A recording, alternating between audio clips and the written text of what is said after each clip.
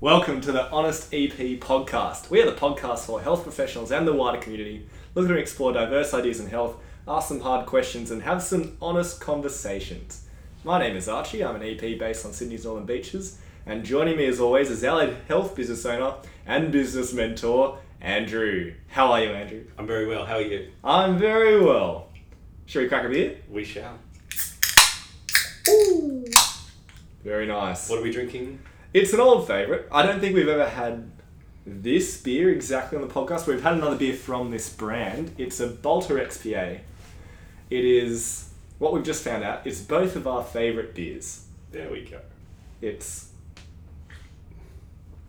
just beautiful in every sense of the word. It's quite strong, but it doesn't taste very strong.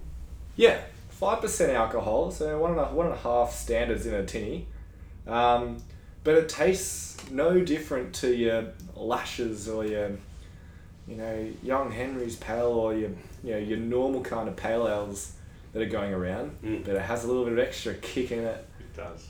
And it's a beautiful can. Nice, light bluey green. Actually, question for you. Oh. Is that blue or green? Is that more blue or more green? That's got to be green, right? That's got to be green. See, I think it's blue. I think that's more blue. Controversial. When people buy the XPA or go to like any pub in Australia, because it's bloody everywhere at the moment, tell us if you think, or think to yourself, if you think the colour at the bottom is more blue or more green. Andrew thinks more green, I think more blue. Very good. Very, very good. That's the kind of deep, insightful thinking we want people to take away from this chat. What are we chatting about today? We have some hot topics that came up last episode with Jasper at the end, and we had our blood boil just a little bit when he brought up a topic, and that was specifically EPs going back and doing a Masters of Physio without actually going to workforce or trying EP first. And we thought it was a good opportunity for us to bring up some hot topics and lay out our perspectives on them, and then what the general perspectives are, and then put our spin on it, give our take, and give some people some more food for thought, so that when they do come across these issues or these problems, they can have awareness of some other perspectives and some other ideas they can try before they go down a path that they may not be able to come back from. The three topics we have are why are people doing Physio Masters straight after finishing EP, whether undergrad EP or Masters of EP. That's number one. Number two is why are people leaving allied health so quickly? And the third one is why do employers care about your additional qualifications? You have more insight onto the last one than I do as an employer. But we'll start at the first one and we'll work our way through. Let's go from the first one, Andrew. Why are people doing Physio Masters straight after finishing EP? So this is for clarity that people are not even going into the workforce. So they've finished their EP and they sort of go straight into physio without even testing the waters of what EP looks like. I think there's obviously a few reasons why people do it. There are pathways in physiotherapy that are reserved for physiotherapy, right? So there's the ability to specialise in a particular area that might be, very important to that particular person. As in with a title? With a title. So whether that is a women's health title or a cardiorespiratory title. If you want to percuss people for a living. If you want to play the human drums. Play the human drums and the drums give a bit back to you after you play them. Hey, someone needs to do it. Somebody has to do it, and if that somebody's you, well done. Like, full credit to you. Yeah. So I think that's for some people it's very clear pathway that they want to use EP as a stepping stone into a Master's of Physio because that is where they want to go, right? I'd probably suggest the rest of this conversation is probably not inclined towards those people. It's more towards those that feel like they need a physio qualification in order to gain credibility in the workforce. And then have access to the special skills that physios have that EPs don't. These skills being the ability to diagnose, the ability to learn the special tests to diagnose things, to do the manual and the passive therapies that an EP doesn't have the scope of practice to do, these sorts of things. How special are those special tests? Look, there's very little research to show us that they're special at all. And like, I can't quote any on hand at the moment, but if you look them up, and this is for everywhere, this is for lower back, this is for shoulder, this is for hip, this is for knee. For a lot of these conditions, such as impingements, and bursitis and these sorts of things, the special tests actually have really, really low specificity and really, really low reliability as well. So what I mean by that is that when they've done studies where they've got professionals to do these tests in order to identify what the correct diagnosis is, the professionals cannot consistently diagnose the same condition as themselves or as other professionals as well. So there's no inter or intra practitioner reliability or specificity with it, which is a huge problem. That like we're using these tests that are supposed to single out the one diagnosis and then you can follow the treatment plan for that one diagnosis, but we can't reliably do that. And so this is interesting now, right? Because 10, 15, 20 years ago, with those very specific treatment pathways coming from a diagnosis, there was a, significant manual therapy component to it. There were very intricate exercises that one must perform in a very predetermined way in order to progress from one, quote, stage to another stage of rehab. Whereas the pendulum is swifting more towards exercise. And so physios now, particularly more recent graduates, are moving away from passive treatments and specific testing and more towards using other methods to determine when somebody progresses in their rehab pathway. Absolutely. Things like, okay, let's do some tests to see what aggravates the symptoms. Let's do some movements to see what relieves those symptoms. And then let's build a progressive movement program to move it, load it, and then go from there. And it's a lot more simple often than what it can be made out to be with all of these huge batteries of tests. So I know a lot of EPs, a lot of EP students when I was studying, but also now we have students come through as well, where they'll express these sentiments of, I just don't feel like I know enough on how to diagnose what's going on with people, and so I don't know what to do then. And so I need to go and do a Master of Physio so I can learn that. And then what people are actually learning in physio is don't do these special tests anymore. They're not as special. Just, work out what hurts and what doesn't hurt, what their capacity is right now, and then learn how to progressively load it. And so they're going, I need to do what physios do. And then physios are learning not to do what old physios do. So what a waste of time. Yeah. Right? We have provided universities giving us the skills to understand how to work in a gym and how to communicate effectively with people. Doing or spending years learning how to diagnose is actually not the most crucial thing in somebody's rehabilitation. Because the diagnosis doesn't equal a certain rehab protocol. There are obviously some acute traumatic injuries that require a certain protocol, often to recover. But the vast majority of things that we'll see in private practice, musculoskeletal injuries, are more general aches and pains and that sort of thing.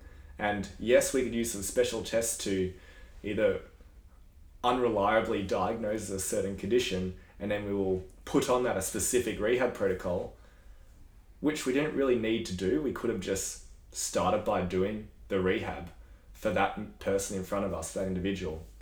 That could be a completely individual rehab program. It's very, very interesting. Very, very interesting.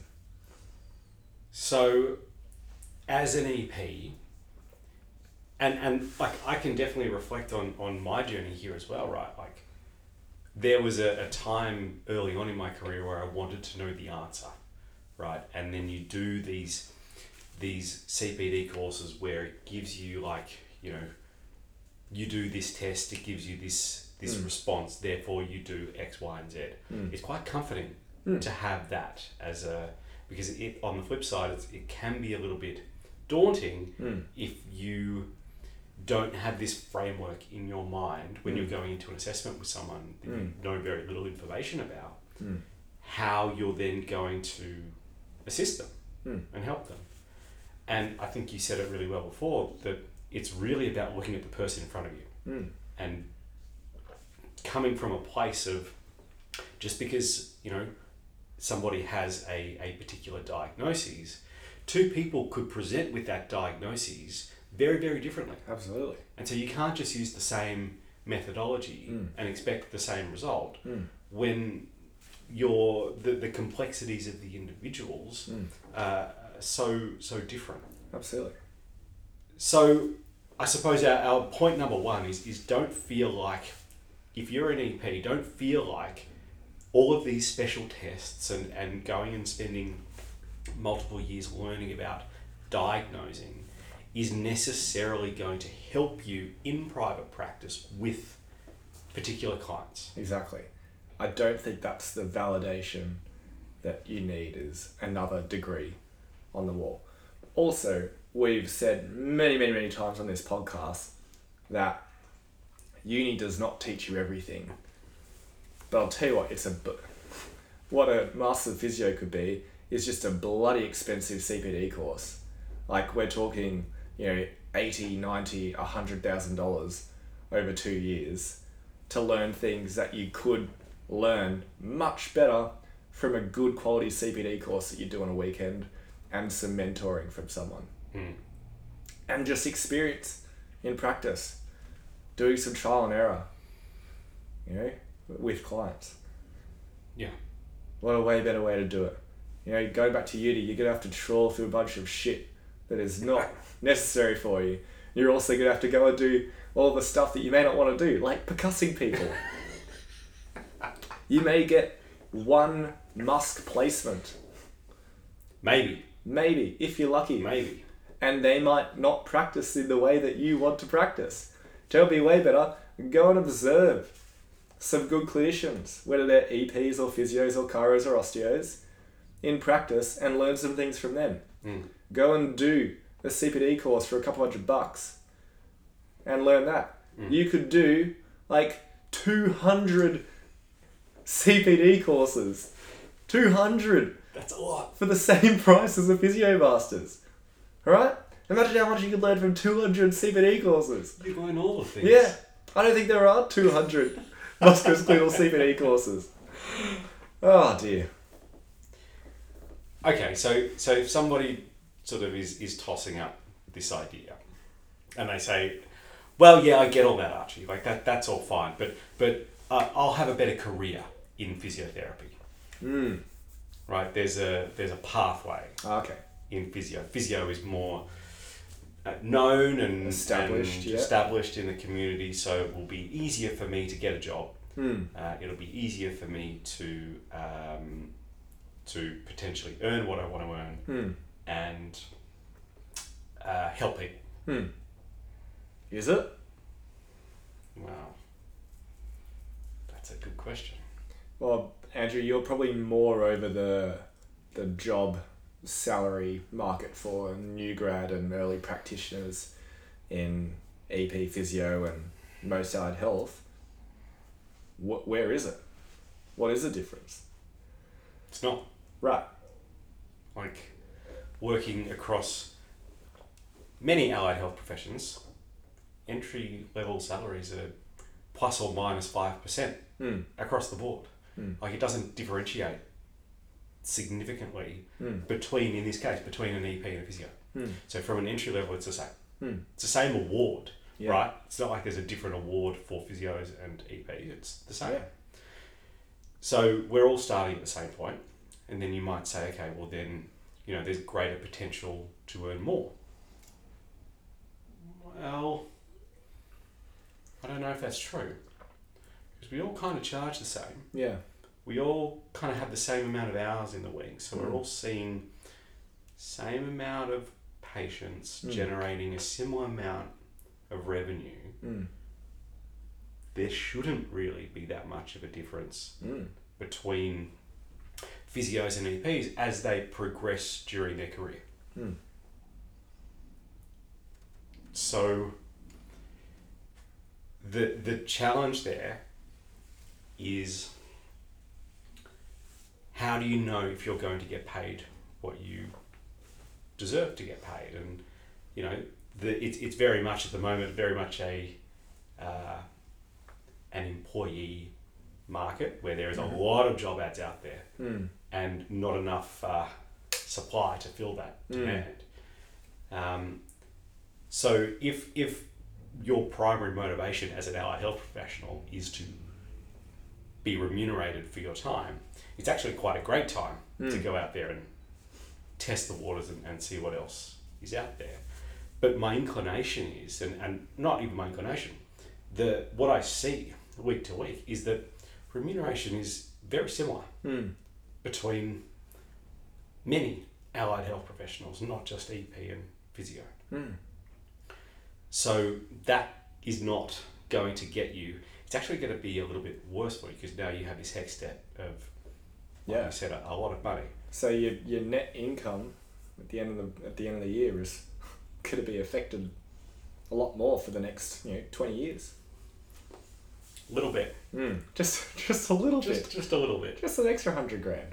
Yeah. Also, I think a good sentiment for things that people should do, as other options instead of considering, do I have to go back to uni to get what I want? It's like, okay, well, what are the other options? Well, remember that just your first job out of uni, the first workplace you're at, isn't always a reflection of the entire industry or the entire profession. And I think this might help us segue into that next sort of section around why are people leaving allied health in general, right?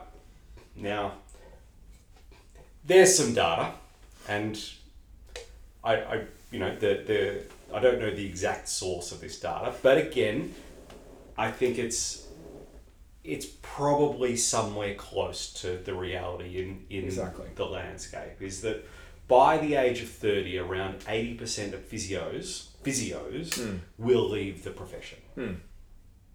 80%, that's quite a lot. That's huge. That's ridiculous. And I can't imagine there's many other industries in the workforce at all that have that rate.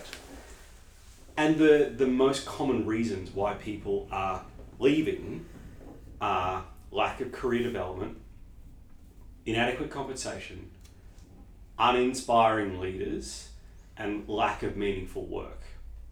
And so to your point before around your first role in the workforce, if you don't feel like that is a good fit for you as an individual, or you're not seeing what that next step might be in your career, have a look around. Yeah.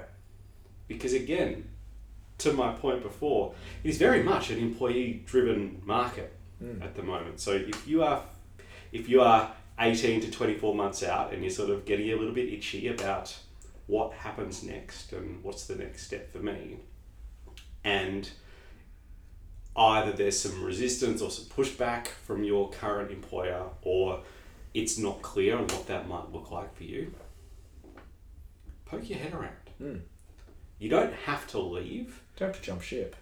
You just have to see what else is out there, which might either open your eyes to actually take a different opportunity, or also realize that the place that you're at is actually pretty good. Because, like you said before, there are some pretty shonky operators Absolutely.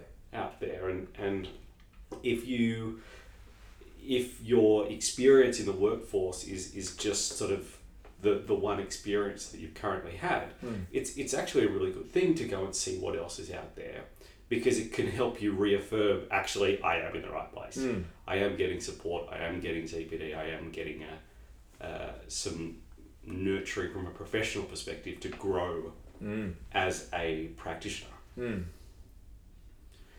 So if you're not getting career development, look around. Or go and do it yourself. Like, there are lots of CPD courses out there in how to be a good mentor and what leadership looks like, and Facebook ads and anything else. So many Facebook ads. So many Facebook ads. It's ridiculous. Go and have a look. Because while you can be an EP, you can also be something else at the same time. And that skill set would help you as you develop over time. If you're not getting compensated, and this is the reason why you think, I know the physio down the road is earning more than me, or I know the EP down the road is on more than I am. Great. Go and see what the options are. But then have a conversation with your current employer or with your current workplace. Because if all of this is internal and you're not speaking to your boss about these things, it's going to be hard for them to know.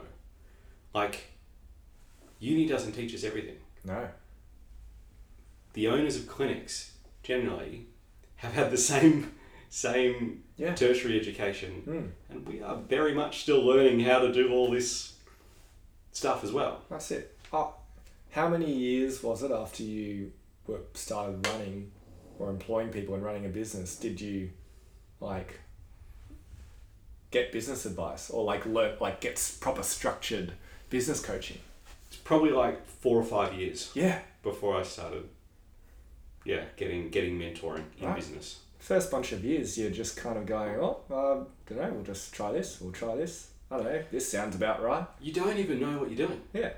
I didn't know what a BAS was for 5 years. Yeah. And now you realise how important they are because you owe the government money. But we have to learn these things. Employers have to learn. And,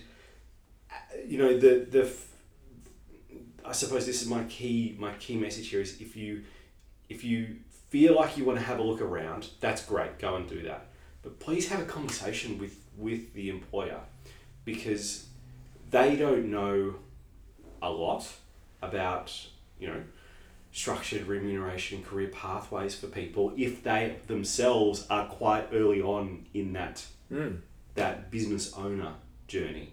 And just have a sit down and have a conversation around not even what I want to have now, but this is where I would like to be in 2 or 3 years' time. I want to be earning around this sort of amount, or I want to have these sort of responsibilities. Can you help me get to there? Because that's generally the responsibility of a business owner, is to go, okay, well, if somebody wants that, then I need to map out how we can get them there.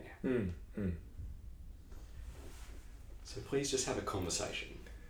Right, because the worst thing for you, and I don't know if it's happened to you before or not, but is someone comes to you and go, hey, I've taken a job somewhere else, I'm resigning. And you go, what? Had no idea. And it's like, you didn't chat to me, you didn't ask me about, why, or are there any options as to why maybe this would be a good place instead? And that you've kind of robbed both of you of the opportunity to improve the actual current working situation. And whether it feels like it or not, that stops growth for a second in your career. Yeah. To leave somewhere and start again, well, there's always going to be a bit of sunken cost into, I've got to relearn their systems and their policies and how they do everything and their software and these kind of things. Whereas if you could have had that career pathway or that conversation with your employer, your current place, well, maybe that was an opportunity. Just had to have the conversation first. And to bring this back to EPs in particular, right? Perhaps part of this perception of why I need to go and do my master's in physio is because these career pathways don't exist. Yeah, EP is too small. We couldn't possibly have businesses or companies that could offer non-clinical roles or offer roles that involve mentoring or leadership within an organisation. Not so true. They're coming. They're coming. Well, they're here, and then more are coming as well. Yeah, which is great. I mean, and that's definitely something that we strive for as well, is we are not against competition in EP in our area. Because the more EPs, the more people getting the word out there about exercise physiology, the better. Because it builds these opportunities, right? And it keeps more people in the profession, which in turn raises the quality of the service and the experience that we can provide. 100%. If I'm sitting here as an employer, as an EP and an employer, and I try to like go on vendettas against new companies that have come out, I'm shooting myself in the foot. Yeah. Because there needs to be a greater awareness of EP in the community. More people, more practitioners is actually a good thing, not a bad thing. While we don't so much anymore focus on what other people are doing, there's definitely a phase that it's like, oh, this person's doing this, and we should maybe do that. Now we tend to be a little bit more focused on, well, let's compare us now to us a year ago and try and improve internally rather than focusing externally. And visualize us in the future. Yeah. A rising tide floats all boats, right? We should be encouraging more people to start businesses, create teams and have more impact in the community because, as we've said before, this whole landscape of rehabilitation is shifting very much towards the way that EPs are taught to practice, and we are the best people to do that. That's it. And a good example of that is my job didn't exist 3 years ago here because the EP team wasn't big enough that we needed someone to be a team leader in EP. And then enough people came on that you could no longer induct everyone and mentor everyone, so that the role of a head EP came up. It's like, cool, someone has to do this now. And then you get to a point where, all right, now the EP team is 8+. It's like, all right, we need a senior EP as well because it's too much work for one person to lead the whole team. And then as the team grows even more, then there's a need for multiple senior EPs. So it just keeps going, right? And if people leave the profession because they don't see the growth opportunities, then you're robbing the business that you work at and yourself of growing into that position and building that position in a place. And those roles don't come about if people stay for a year and go. That it doesn't actually allow any growth. It just kind of stagnates things. Because you build a little bit and then drop, then build a little bit, then drop. Sustained. Sustained You growth. can do it. You can do it. It's okay. That's it.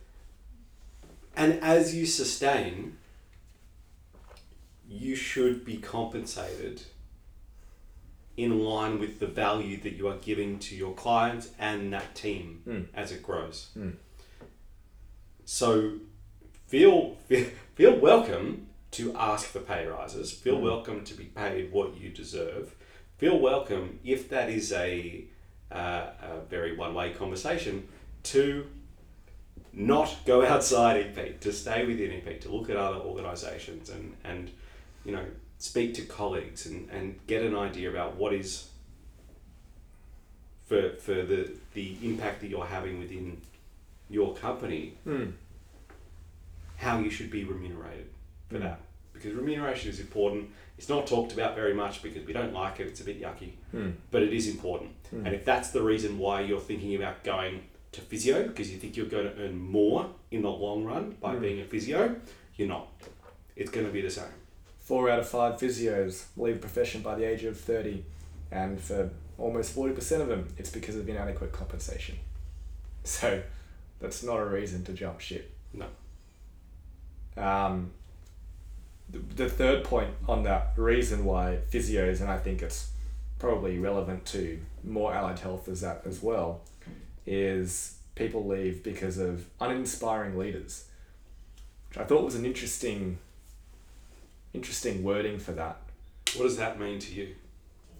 I don't know. To me, I just think of it as more like ineffective leaders, or not great mentoring, these kind of things. Or no mentoring. Right. Yeah. Yeah, I agree. It's a very interesting term, uninspiring leaders. I don't think it's, we've talked about the role of leadership in allied health. We've talked about the importance of mentors on previous pods. And I think to that point, I'd listen to those podcasts and listen to the importance of those things and finding them and go through that. And I think the leaders come from, if you don't have an inspiring leader, why not you? Why don't you do the work to become one? And something we talked about on the leadership pod was that you don't need the title of a leadership role to be a leader or to mentor or to do these things. You need to start exhibiting these attributes and these traits and helping people beforehand. And you can go out and learn how to do that, and you can practice that, and you can offer up your time and your knowledge to help other people, whether that is within your own workplace or more broadly your profession. Share your knowledge. Be a more inspiring leader. If there aren't some, then obviously we need some. And rather than go, there are none here, I'm out. And it's like, well, clearly there's space for it and people want it. So why don't you do something about it?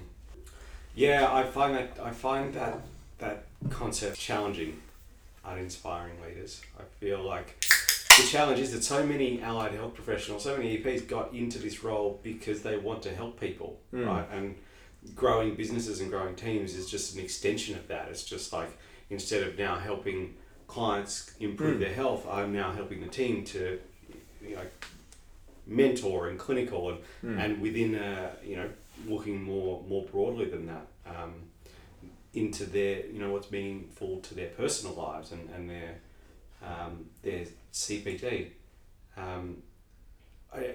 Putting these YouTube people on a bit of a pedestal and saying like, I want a leader like Simon Sinek, or I want a leader like them because he's going to motivate me to be a better person. It's like, well, I don't know how true that is. I feel like you said before, if you personally have an inclination to want to help more people or help other practitioners, like, do it. Yeah. Just do it. Start a podcast, start a peer networking group, start a opportunity to improve the health or improve the value of your services in the community. Like nothing's stopping you from doing that. Just put your hand up and go and do it. You don't need an inspiring leader in order to do those things. I imagine, trying to read between the lines here, what would be the characteristics of an uninspiring leader perhaps might lean towards determining somebody's value within an organisation based off numbers, right? Mentoring based off PBA and saying, Archie, your PBA is 4, it needs to be 6. Can you do better, please? Right? That is uninspiring. Yeah. Look at this person. Be more like them. Yeah. Ugh. Uninspiring. Not having CPD. Uninspiring. Not having a leader who is walking the talk. Right? A mismatch between what they're saying and what they're doing. Sure. Uninspiring. But again, like, pop your head up. Have a little look around. Don't feel like, particularly from an EP perspective, don't feel like physios are any different there. Because there's probably just as many uninspiring physio leaders as there are anything else. And there's, 3 times as many physio clinics as there are EP clinics. So it's going to be just as hard to find a good leader in physio as it is in EP, as is in any other profession. All right? Just the size of the profession doesn't mean that there's more good stuff. It just means they've been doing it for longer. So. The last point on that one that's really relevant for us to talk about is people are leaving because of a lack of meaningful work. And look, the reason we get into health is because of meaningful work. And that's really what everyone wants. Everyone wants is meaningful work. And if you're not finding it where you are now, I'd think about whether you think that is the entire profession that is not meaningful to you, or it is the work that you are currently doing right now. Because we've had that change here with multiple staff members within the same workplace, where they've been feeling tired and not motivated and aren't enjoying the caseload that they're seeing, the people they're seeing, and it's because it wasn't meaningful to them. They weren't the kind of people that they wanted to see. So then it wasn't like, oh, well, I don't think EP's for you then. It was more, okay, well, who do you want to see? Let's go through your ideal client. Let's go through your desire statements and have a look at, it's like, what is meaningful to you, and how can we see more of those people? Or how can you have more of those experiences? And things can turn really quickly. Really, really quickly. Sometimes it was literally changing like 2 clients a week that were draining and they were not enjoyable and they were not ideal for that person, and shifting them in some way or another. And then suddenly it's like, this is so much nicer. I'm enjoying it. Way better. Just like that. Yeah. Sometimes it's a really simple fix, and I'd be hesitant to jump to huge conclusions. So it's like, nah, it's this workplace, or nah, it's this profession, or nah, it's this industry that I don't like. Maybe it is, but at least exhaust the smaller, less life-changing options before you make these huge decisions, I think. Yeah, I can definitely reflect on times where, particularly where we've had a transition with a team member, where a new team member's come on board and they've just adopted the caseload of the previous practitioner, and there can be a stage there where it's like, particularly if a lot of that caseload is, for example, DBA or work cover or NDIS. it can be a bit challenging initially to find that meaning there if that's not the ideal client that you want to work with. The solution then is, like you said, is not to jump ship. The solution then is to have a chat with your mentor or your team leader or whatever that is for you, and say like, hey, would it be possible to get a little bit more diversity in my caseload? Could we have a chat about perhaps try to focus on this particular group in the community so that I can have more balance in my caseload? Like that's a very wonderful conversation to have, as opposed to I'm quitting because I don't have the caseload that I like. But also getting a caseload that you like takes work. Because, you have to think about that, like, you want to see a certain type of person. Well, you have to make that certain type of person want to see you as well. And so that requires you to go out and make yourself known to these sorts of people. And that can happen in a bunch of ways, and that kind of refers back to our referrer network and referrer relationships episode. But it's a two-way street here. That if you want to see or have meaningful work, then, it's definitely a conversation, and you need to work with someone to work out, well, what is meaningful work for you? And then there has to be some time and effort put into it to do that. That is an interesting point. It's an interesting point because there can be a perception that, well, it's the employer's responsibility to give me the case load that I want. I don't know, where do you fall on that? I think it's a bit of both. Yeah. I think coming from a place of privilege where we have been established for a long time in our community, and we have, tentacles spread everywhere in our little community. If somebody comes in and they say, I want to work with this particular client, then we have a way of like giving them a bit of a head start to meet with specific referrers in that area. That comes from a reputation that we have built over the last 12 years.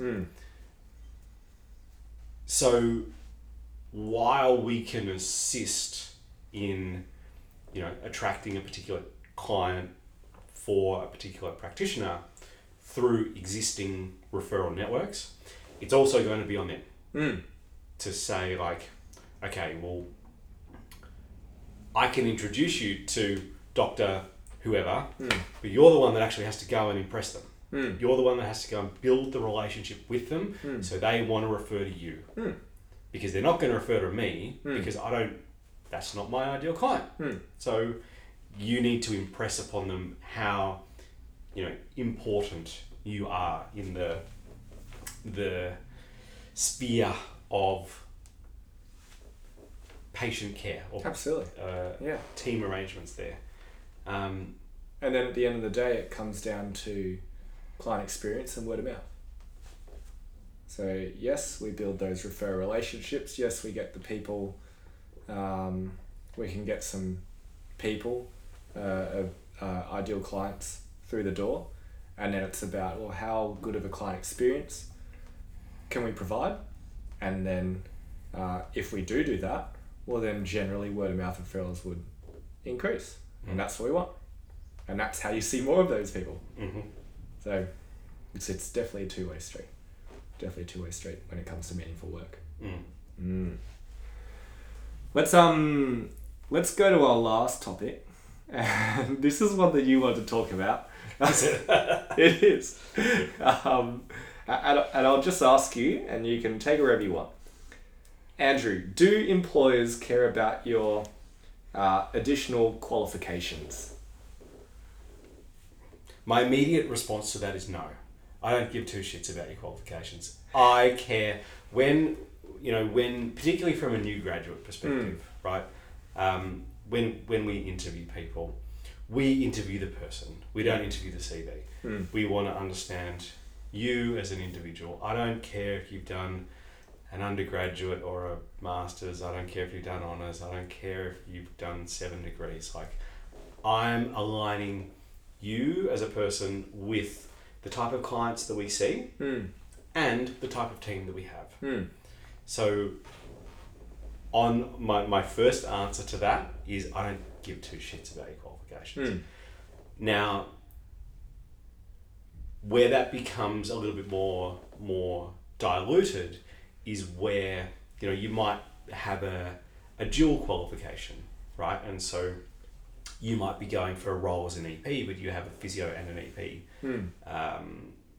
background. That allows a diversity within a caseload, right? So within a multidisciplinary clinic, if you have dual qualifications, then that is valuable, right? Because you could see a wider range of clients. It would theoretically be easier to build a caseload for that person if there are multi-D referrals coming in. So certainly in that situation, like, yeah, that's really useful. I suppose it's more interesting for me about, like, what CPD have you done? To your point before about those 200 CPD courses, like, which ones have you chosen? Yeah. And why did you choose those ones? Yeah. That's way more interesting because you are selecting by going through that process. You are saying, like, I want to focus in this particular area, because you don't do a CPD course to get general knowledge in everything. You're doing it to get a specific piece of information about a niche area. And I'm more interested in, well, I did this CPD course because I wanted to upskill in this particular area so that I could help this particular client because this is someone that I really enjoy working with. And this is what I learned from that. Yeah. Interesting, right? Way more interesting. So to me, CPD, and that doesn't also mean that you have to go and spend thousands of dollars on CPD courses, right? There are podcasts, there are free, like, courses online where you can go and learn that would broaden your skill set to have more meaningful interactions to the clients that you work with. Right? Maybe you're a person who likes to read research. They exist. They sure do. Do that. Talk to me about that. But from my perspective, you're not going to stand out just because you have another qualification on your CV. Certainly not going to pay you anymore because why would I? You don't have any experience. And is that actually going to be relevant for your current job? Does that affect the where you fall on the award level? You might start the next step down, right? You might earn an extra $4 an hour. Wonderful. By doing that. You'd have to check the award for the updated. That 4 is a bit of a out of the sky, but often the answer is no. Often the answer is no. Often the answer is all new people that in this organisation start at this rate because that's fair. We all start at the same. So don't feel like you're going to earn an extra $100,000 a year just because you've done an extra 2 years of study. Like, that's not the way that it works. Also, don't necessarily think that, well, I've done this course or I have this qualification, so that separates me from the other people applying for the job.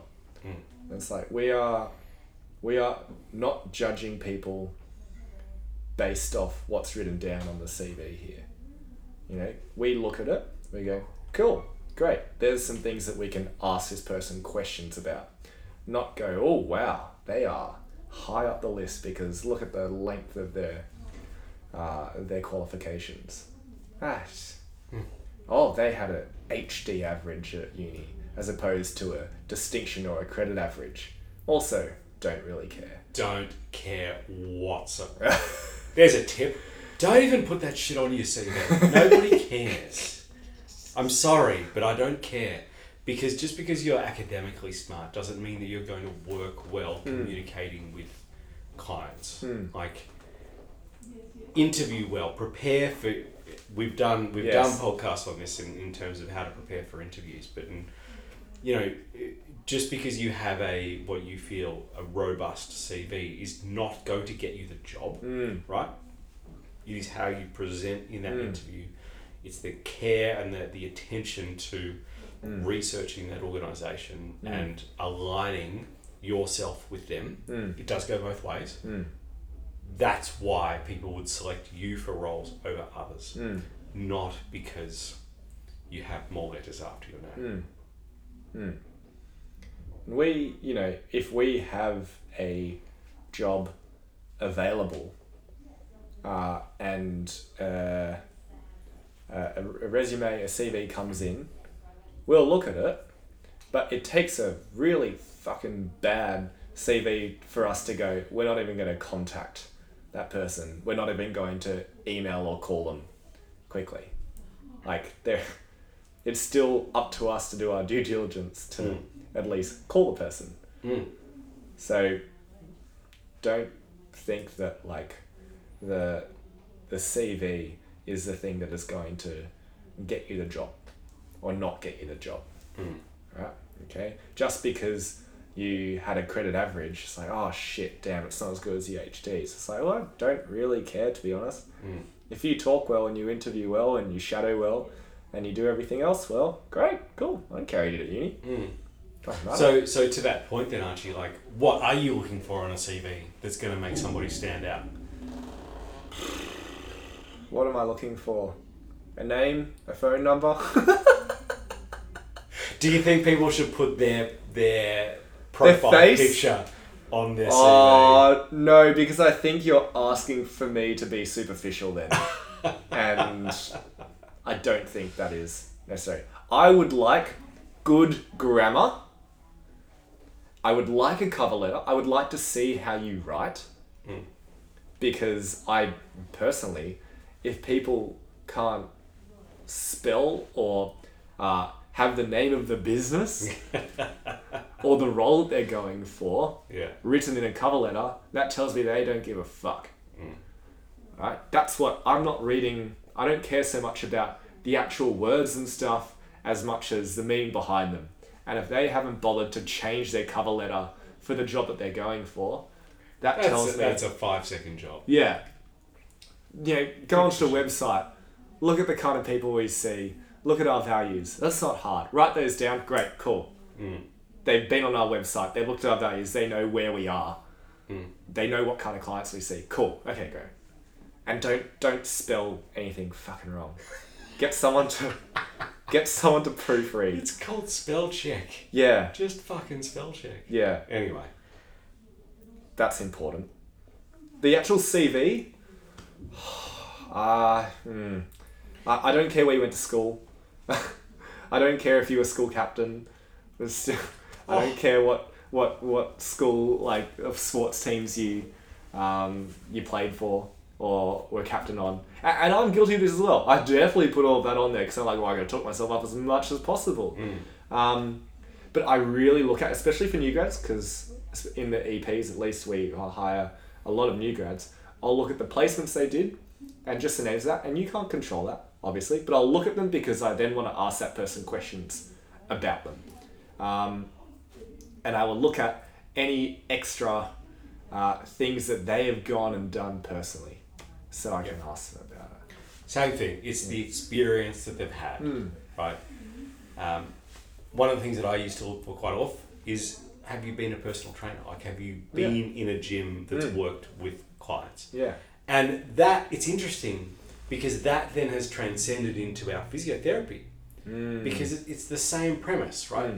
When you develop that skill, you learn how to communicate with people.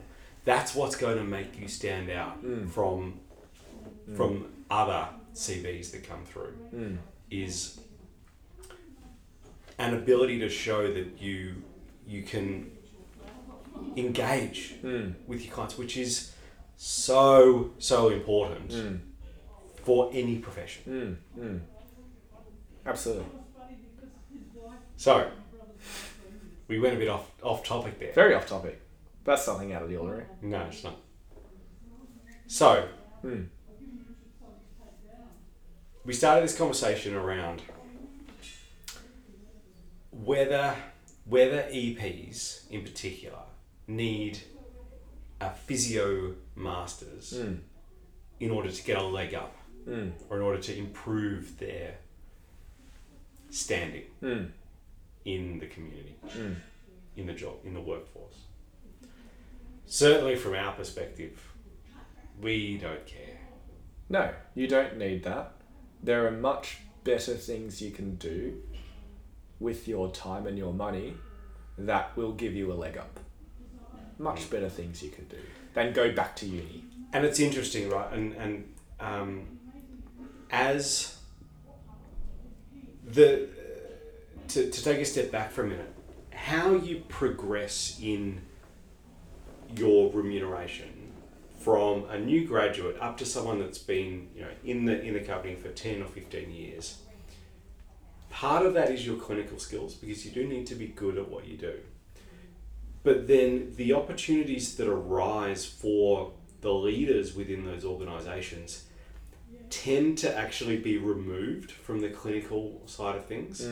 Like you might go, like certainly in rebound, like you go from practitioner to senior practitioner where you're mentoring students, to head practitioner where you're in charge of a group or a profession, to the head of team development where you're in charge of all the professions, to then into different roles where you're looking at the operations of the clinic and you're looking at referrer nurturing and how can we broaden our impact. As you go through that progression, your pay structure will increase as well, because from the employer's perspective, it's not about how many clients you can see in a particular week. It's how many of your team can you influence so they can see more. So it's actually less about your clinical skills and more about your people management skills. Yeah. That's going to drive your career thereafter. Because as you start progressing up that ladder, you don't see more clients, you actually see less of them. Yeah. Because your time needs to be devoted to your team rather than to the clients. So again, like coming back to this point that you don't need to have a physio qualification in order to take a step up into that career. It's actually diversifying your skill set in those careers, in those career pathways. And that is, again, coming back to getting experience in mentoring, getting experience in doing CPD courses that aren't like how to fucking rehab a back, because you should be doing that in your first 3 years. But when you get after that, it's how can I motivate people? How can I motivate the team rather than the clients? How can I be an effective leader in this organisation? That's actually the value as you start to progress up those pay structures. Becomes far less on your clinical skills. Yeah. So start by being a fucking good clinician, and then once you're there, then start. Then it comes to your point before about leading without a title. Yeah. Take it upon yourself to go and learn some shit about how to motivate, how to create a positive culture or workforce. Yeah. Be a plus. Be a plus to business. Yeah. And that's where your value will be, and that's where careers can diversify. Increase your value. Read a book. Listen to a podcast. Listen to a podcast. Read a book. Anything else? Oh, other than a big sip. The old Balter is done well. If going from being an EP to a physio really is the most important thing in the world to you because it aligns with the impact that you want to have, like I said at the top, like what we've just spoken about for the last 45 minutes is probably irrelevant to you. But if you feel that EP is limiting. It's not, right? EP is a very much a growing profession with more and more organisations being set up all the time. If you are stuck, don't feel like physio is the answer. And for reference, I have friends who I did my masters with in EP who are working solely in athletic populations. I have friends who are working solely with chronic pain, solely with muscular pain, just NDIS, just DBA, just work cover. But there's not a limit on who you can see because of your qualification. Just get to the right place. That's fine. Yeah. That's it. Cool. Alrighty. We're done. Goodbye. Goodbye.